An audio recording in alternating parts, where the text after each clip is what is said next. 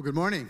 Welcome to all of you who are with us in the room, and as well all you guys who are joining us online. If you don't know me, Mary already introduced me. My name is Wendell Pfohl, and I get to serve as care pastor. I have something here in my hands. How many people do not know what this is? Put your hand up if you do not know what it is. Anybody? There's one hand right there. Well, this is an amazing little device that was created back in the early 60s, and you could take music off your record player. You could take records, the large CDs, and you could record music on this and take it with you. And you could either record a whole album because there was A and there was B, or you could make a mixtape of all of your favorite songs. And it's kind of similar to playlists today off of iTunes or Spotify. And if I was to put together a mixtape, a summer mixtape, it would probably be very different than the rest of the pastors who are on staff here, because I don't know if you've noticed, but I'm from a different era than the rest of our pastors are. So probably the first songs that I would put on my tape would be songs that I grew up with my father. He loved country and western music. And so the first one that jumped in my mind was a song by Charlie Pride. It was Kiss an Angel Good Morning. I don't know if you ever heard that or not. But I kind of thought as a young person, kind of a spiritual, I'll kiss an angel good morning. And then I listened later on, and then it says, love her like a devil when you get back home. I go, oh, that's a country and western song. Then I said, oh, maybe I'll put on a song called The Green, Green Grass of Home. And a beautiful song, walking down the lane with Mary, green, green grass. And again, once I understood more about the song, it was about a man who woke up and was ready to be executed. So I go, I'm not sure. Maybe those shouldn't be songs on my tape. Then I'd add probably a couple hymns, Amazing Grace, The Old Rugged Cross. I love the old hymns. And then there would just be this mixture of wonderful music from people like Boston and Kansas and Chicago and the Eagles and America and REO Speedwagon and Styx and Crosby, Stills, Nash & Young, and some JT. That would be a beautiful mixtape for all of us back in the 60s. And yes, it's awesome. Good stuff. So why are we talking about mixtape music this morning? Well, this summer, you're going to hear from all four of us pastors, and like my mixtape is going to be different than the pastor's mixtape, all of our messages are going to be different. We're not in a series that continues, one message building on another. We're all going to share something we feel God placed on our heart, and we're going to just share that with you. So, I have one last song that I'd add to my mixtape, and once you know the words, I want you to join in with me. And you can sway a little if you want to.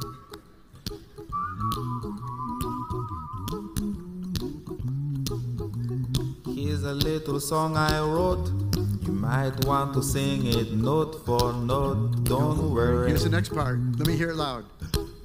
Be happy. All right, you got it. That's awesome. Give yourself a clap on that one. That's awesome. How many of you want to be happy this morning? If you want to be happy, put your hand up. All of us want to be happy. So I have a few sentences that I'd like you to add the last word for me. When I finally graduate from high school, then I am going to be. When I get married, I'm finally going to be. When I have children, I'm finally going to be. When my children leave, I'm finally going to be happy, happy, happy. So here's a question. Is that true? Is that always true? Are we going to be happy? Maybe for a little while. Maybe for a little bit. But all of a sudden, things don't always go that way. Why is it not true we're going to be happy? It's because happiness has nothing to do with when and then. Happiness has nothing to do with when and then, because happiness is truly a choice that we have to make. And the problem with waiting for something to happen is something else always shows up and takes it away. And we find ourselves then not being happy and being miserable and being very unhappy. And so I guess the question is there anything that we can do so that we can be happy no matter what happens or is going around in our lives? And that's what we're going to talk about. We're going to take a look at a passage in Philippians chapter 1. You can take your Bibles out or your phone. You can turn there. It's Philippians 1. It's written by the Apostle Paul. This is a real letter written by a real person to a real group of people. And Paul gives, in this passage that we're going to read, an example of how we can be happy no matter what is happening in our lives. And before we read the passage, we need to remember what's going on with the Apostle Paul. He has every reason in the world to be bitter and miserable and unhappy and depressed because he's in prison. He's in prison for something. He didn't do anything wrong, and he's waiting to be executed because of his faith, and things are not good for him. And so what does he do? He writes this book on happiness and on joy. So I'm going to read the text. It's a little bit long, but it's God's word, so I think it's okay. It's Philippians chapter 1, starting in verse 12, a sip of water. Listen as I read. Now I want you to know, brothers and sisters, that what has happened to me has actually served to advance the gospel.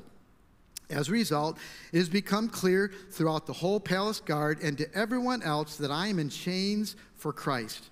And because of my chains, most of the brothers and sisters have become confident in the Lord and dare all the more to proclaim the gospel without fear. It is true that some preach Christ out of envy and rivalry, but others out of goodwill. The latter do so out of love, knowing that I am put here for the defense of the gospel. The former preach Christ out of selfish ambition, not sincerely, supposing they can stir up trouble for me while I'm in chains. But what does it matter? The important thing is that in every way, whether from false motives or true, Christ is preached. And because of this, I rejoice. I rejoice. Yes, and I will continue to rejoice, for I know that through your prayers and God's provision of the Spirit of Jesus Christ, what has happened to me will turn out for my deliverance. I eagerly expect and hope that I will in no way be ashamed, but will have sufficient courage, so that now, as always, Christ will be exalted in my body, whether by life or by death. For to me, to live is Christ, and to die is gain. If I'm to go on living in the body, this will mean fruitful labor for me. Yet what shall I choose? I do not know. I am torn between the two. I desire to depart and be with Christ, which is better by far. But it was more necessary for you that I remain in the body. And convinced of this, I know that I will remain and will continue with all of you for your progress and joy in the faith, so that through my being with you again, your boasting in Christ Jesus will abound on account of me. Whatever happens, conduct yourselves in a manner worthy of the gospel of Christ. Then whether I come and see you or only hear about you in my absence, I will know that you stand firm in the one Spirit, striving together as one for the faith of the gospel, without being frightened in any way by those who oppose you. This is a sign to them that they will be destroyed and that you will be saved, and that by God. For it has been granted to you on behalf of Christ not only to believe in him, but also to suffer for him, since you are going through the same struggle you saw I had, and now hear that I still have. May God add a blessing to the reading of his word. I want you to read verse 27 with me nice and loud. Whatever happens, conduct yourself in a manner worthy of the gospel of Christ. Whatever happens, we'll be talking about that. Paul models for us in this passage 4 happiness habits that we get to put into practice because of our faith in Jesus Christ and what he's done for us. So if you like to take notes, you can jot down number 1, the first happiness habit. I can be happy no matter what happens in my life if I look at every problem from God's viewpoint, which means there's a difference between what God understands and what I understand when I look at the issue. Again, we're going to look at verse 12. I want you to know, dear brothers and sisters, that everything that has happened to me has helped spread the good news. And that's the New Living Translation. Everything that has happened. And of course, we've already noted that Paul was in prison. If you go to 2 Corinthians, you'll find there is a list of all kinds of things that Paul had to go through, that he endured, that he had experienced, and stuff that most of us wouldn't want to be a part of. He was beaten, he was whipped, he was humiliated, he was falsely arrested. Of course, we know he's thrown into prison, he went through an earthquake. The list goes on and on and on. And how could Paul say that all of that stuff helped spread the gospel? One thing we know about Paul is that he had a passion and a desire to share the hope that he had because of what Jesus did in his life. And he wanted to tell everybody that he could about the gospel. And that's one of the reasons that Paul so badly wanted to get to Rome. He wanted to go there, and he wanted to be able to preach the gospel. If you think about it, you get into the capital of the empire, you can get into the middle of town, set up a stage, and you could just preach Jesus. All I got to do is get there. But God had another plan. He says, yeah, Paul, you're going to go to Rome, but you're going to go as a what? You're going to go as a prisoner. You're going to go and you're going to be locked up, and you're going to be made a royal prisoner of Caesar, and that happened to be Nero, a really rotten, mean, nasty guy. And so much for the plans for Paul to preach the gospel, right? Not so fast. Not so fast. Think about this. As a royal prisoner, he had a royal guard or guards with him for 24 hours a day. And because of his position as a royal prisoner, he is getting to interact with all kinds of different people who had never had the opportunity to talk to. And he's got these guards around him for 24 hours, and I'm assuming they're transferring out. Think of how many guards had to sit with Paul and hear the message of the gospel. Think about this. Who was the real prisoner at that point, right? Who had the captive audience? So what happens? Paul's there for 2 years. He's in prison. What happens as a result of Paul's preaching in that very limited context? This is verse 21. Greet all God's people in Christ Jesus. The brothers and sisters who are with me send greeting. All God's people here send you greetings, especially those who belong to Caesar's household. So who is he talking about? Who is Caesar's household? They were probably some of those very guards who heard the message and their heart was changed. They were probably some of the household members of Caesar's family. And you think about it, that's how Paul then could say, no matter what happens, I can rejoice in God's hand in all this. Paul could say, no matter what happens, the gospel is going to be advanced. There's a second thing that happens because of Paul's imprisonment that he probably had no concept was going to take place. He was forced to sit still for those 2 years, and as a result, he writes what we know as the prison epistles. And you think about what had the bigger impact: set up a 3-day event in town, preach, or sit in prison for 2 years and write Galatians, Ephesians, Philippians, and Colossians. And think about the impact that it's had on our own lives and on the lives of Christians throughout history. Paul was able to say, whatever happens, he could rejoice. Paul said, I had my plans, but God had plans that were much bigger than mine that I couldn't even see at the moment. And he says, I can be happy because I can see God's hand working through all of this. I want to just stop for a second. And I want you to think of a problem that you're facing in your life right now. I'm assuming you have one. If you don't, I've got one that I can share with you and you can take it for me, right? I want you to stop, and I'm gonna ask you to just kind of close your eyes for 30 seconds. And I want you to say these words in your heart. God, help me to see this problem from your perspective. Help me to see this problem with eyes of faith. And just for 30 seconds.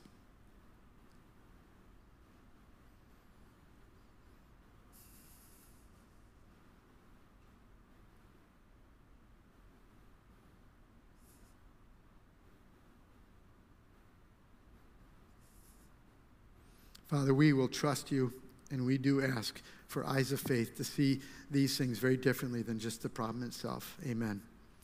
Here's a really cool thing that happens when you do that. When you acknowledge that issue and you acknowledge that problem, and you face it by faith, there's two things that take place.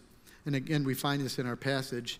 It's a witness to those who don't know Jesus yet, who don't know how much that God loves them. In verse 13, it says, as a result, it has become clear throughout the whole palace guard and to everyone else that I am in chains for Christ. So all those people that he witnessed to and all those folks who heard about him, they heard about the testimony of Jesus. So it's a witness when you deal with the problem that you have by faith. It's also an encouragement to believers. Verse 14, and because of my chains, most of the brothers and sisters have become confident in the Lord and dare all the more to proclaim the gospel without fear. And so they say, you know what, if Wendell can deal with that and this issue, you know what, my issue maybe not be as big, and I'm going to trust in the same way. so we can be a witness to unbelievers and we can be encouragement to believers as well. All right, point number 2, if you want to write this down, second habit, I can be happy no matter what happens if I never let others control my attitude. Have you ever said this to somebody? You make me so mad. You know, when you say that, you're allowing that person to control you. That's not a good thing. So on verses 15 through 17, Paul talks about 4 different kinds of people. And these were people that were around him. There were people who were attacking his ministry. They slandered him and they judged him and they criticized him. There were people who supported his ministry. Those are the folks we'd love to have around us. There were some who were competing with his ministry. They wanted to kind of kick Paul down so they could look a little bit better. And then there were those who were just outright nasty, mean. They were undermining his ministry, and they were trying to destroy him and make his time in prison more painful. 4 kinds of people.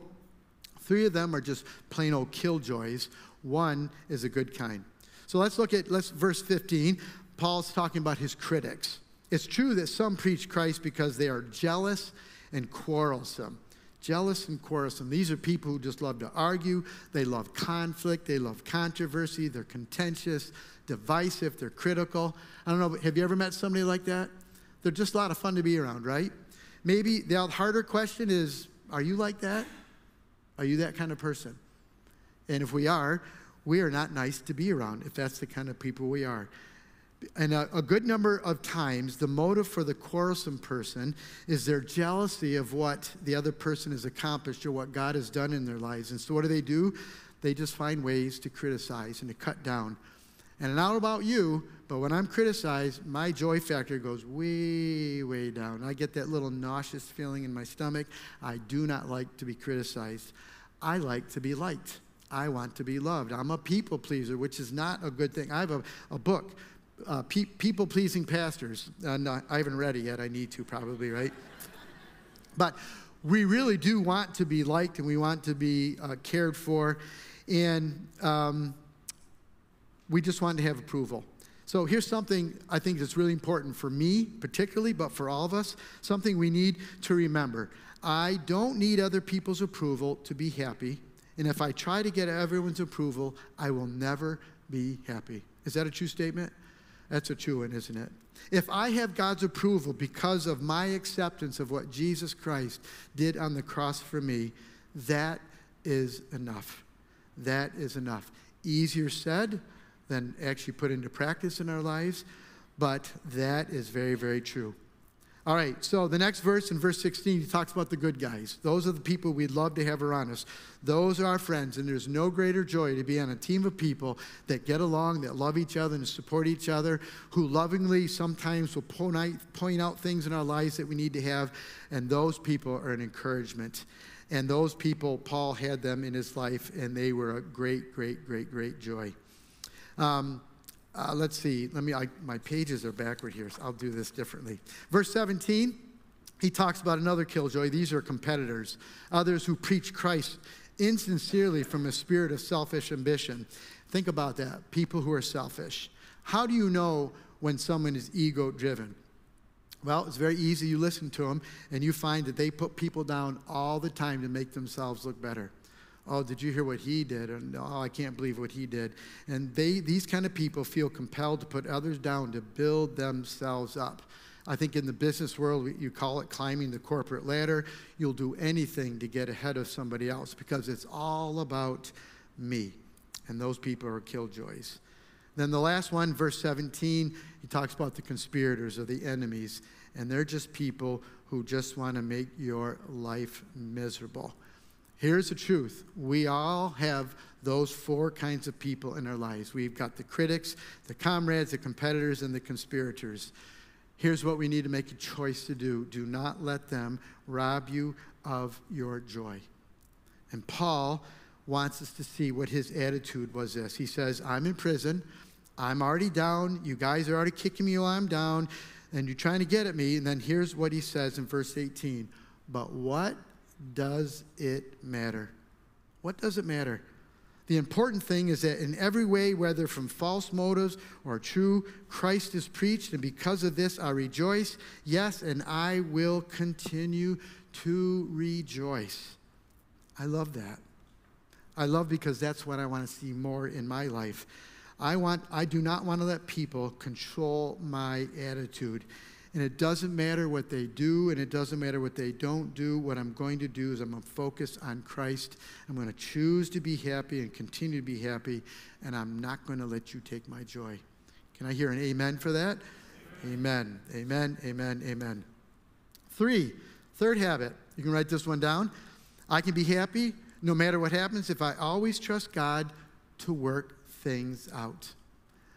I can always be happy no matter what happens if I always trust God to work things out. What does that mean? That means I stop trying to work all things out according to Wendell's plan. I let God do what God does best. And what we can call that is the faith factor. I might not understand it. It doesn't look like it's going to work out, but I'm going to choose to trust. Philippians 1:19, yes, I will continue to rejoice. That's the beginning of that. I will continue to rejoice. Paul says, I will. To continue to rejoice in those circumstances that we are in that are really hard is an act of the will. It is a choice. It is a choice that only you can make and only I can make for myself. So no matter how bad things are in your life right now, we can choose to say, I will rejoice. Now, again, easier said than done. Yes, I will continue to rejoice. And he continues, for I know that through your prayers and God's provision of the Spirit of Jesus Christ, what has happened to me will turn out for my deliverance. In that little verse, we find the things that made it possible for Paul and for us to be able to say, I'm going to choose to trust. Verse 19, we read this. First, I have God's perspective on my problems. That's when he says, for I know. He's for I know. It's what you know that keeps you going, isn't it? When I know God's word that tells me I will not give you more than you can handle, I'm going to trust him for that. When I know that he says I'll never leave you nor forsake you, I hold on to that, no matter what it looks like around me. So it's very, very important. So Paul knew truth that he held on to. I know that God is working in this. I have God's perspective. Then he says, number 2, I have people that are praying for me. Don't you love it when someone comes up and says, hey, I've been praying for you. I know you've been in a tough place. It's an encouragement, isn't it? You just stand firm. You can keep on going. Then Paul says, I have the Holy Spirit helping me. And we spent the last few weeks taking a look at the ministry of the Holy Spirit to encourage and convict and to strengthen us. And then he says, I expect to be delivered. In jail, locked up, guards next to him.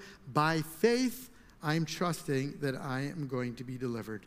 So I've got perspective, I've got prayer, I've got the Holy Spirit, and I've got faith. And because of that, he could say, I choose to be happy. I will continue to rejoice. And so with those 4 things, we can say the same thing with the issues that we have going on in our life. Does that make sense? I hope it does. All right, number 4, it's the last one.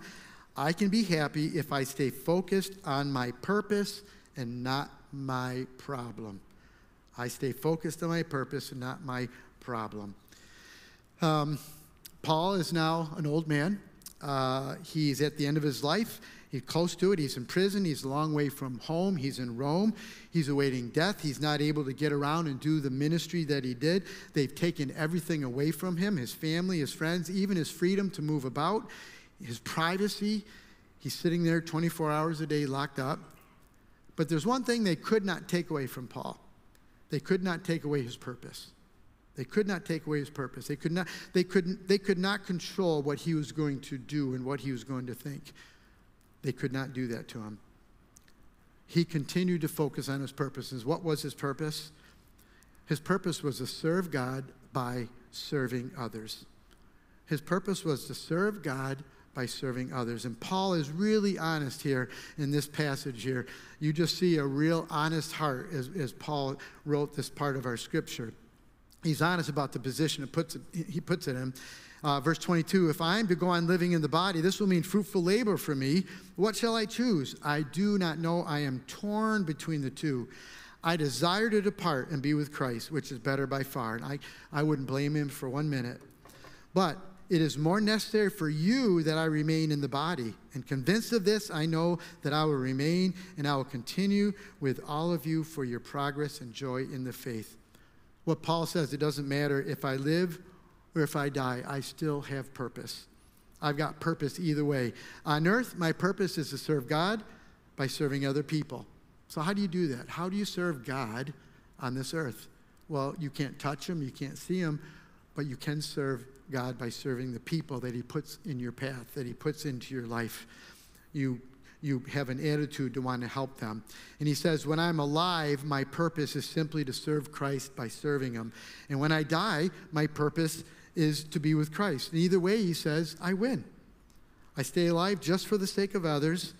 And actually, he says, selfishly, I'd rather go to heaven. I'd rather kind of be away. But unselfishly, he goes, nope, I have a purpose that God hasn't removed from me, and I need to continue on, and I need to continue on by faith. And so the way to happiness is self-sacrifice, not self-gratification.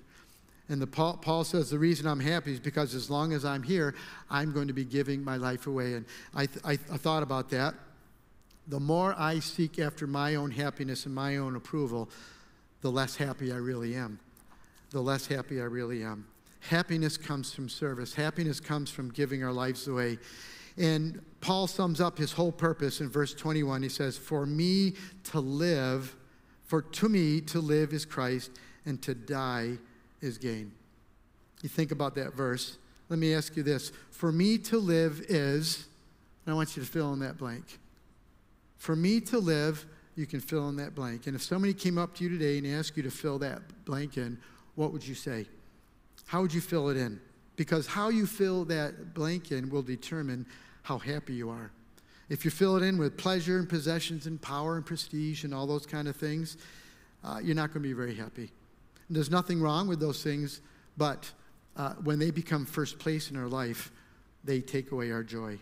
God has a far greater purpose for us. For me to live is Christ.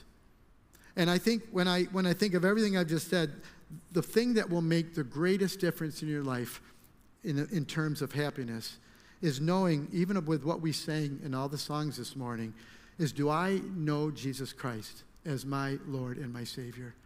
Have I come to the place where I have received the gift that God so freely offered when he sent his son to die on the cross for us? And I know there are many in this room that have asked Jesus to come in, and I know there'll be some people in the room this morning who says, I'm not sure yet, I don't know if I understand. But I know for me, February of 1981, I realized that I did things that were not right. Scripture calls it sin. And simply by faith from God's word, I confessed that sin to God. And I asked him to come into my life to be the Lord of my life, the leader of my life, to be the one who would save me and take away the penalty of my sin. I think that's the foundational piece for this happiness that we've talked about. So I'm going to pray a prayer that I prayed a long, long time ago. And I'm going to ask everyone to bow your heads with me.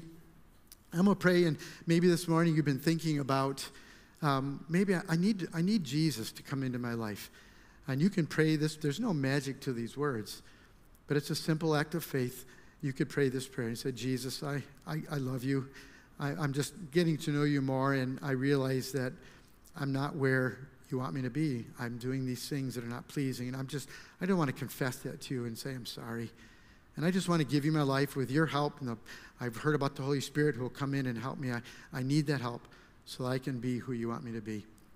And so by faith, I pray that prayer, Jesus. In your name we pray, amen.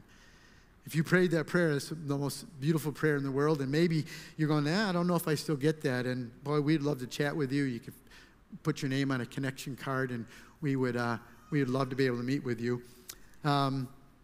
Jesus said these words, these things I've spoken to you, that my joy may remain in you and that your joy may be full. And this morning you are sent to be joy-filled people, and I hope that you will be filled with happiness, and you are sent. God bless you. God bless you. Have a great day.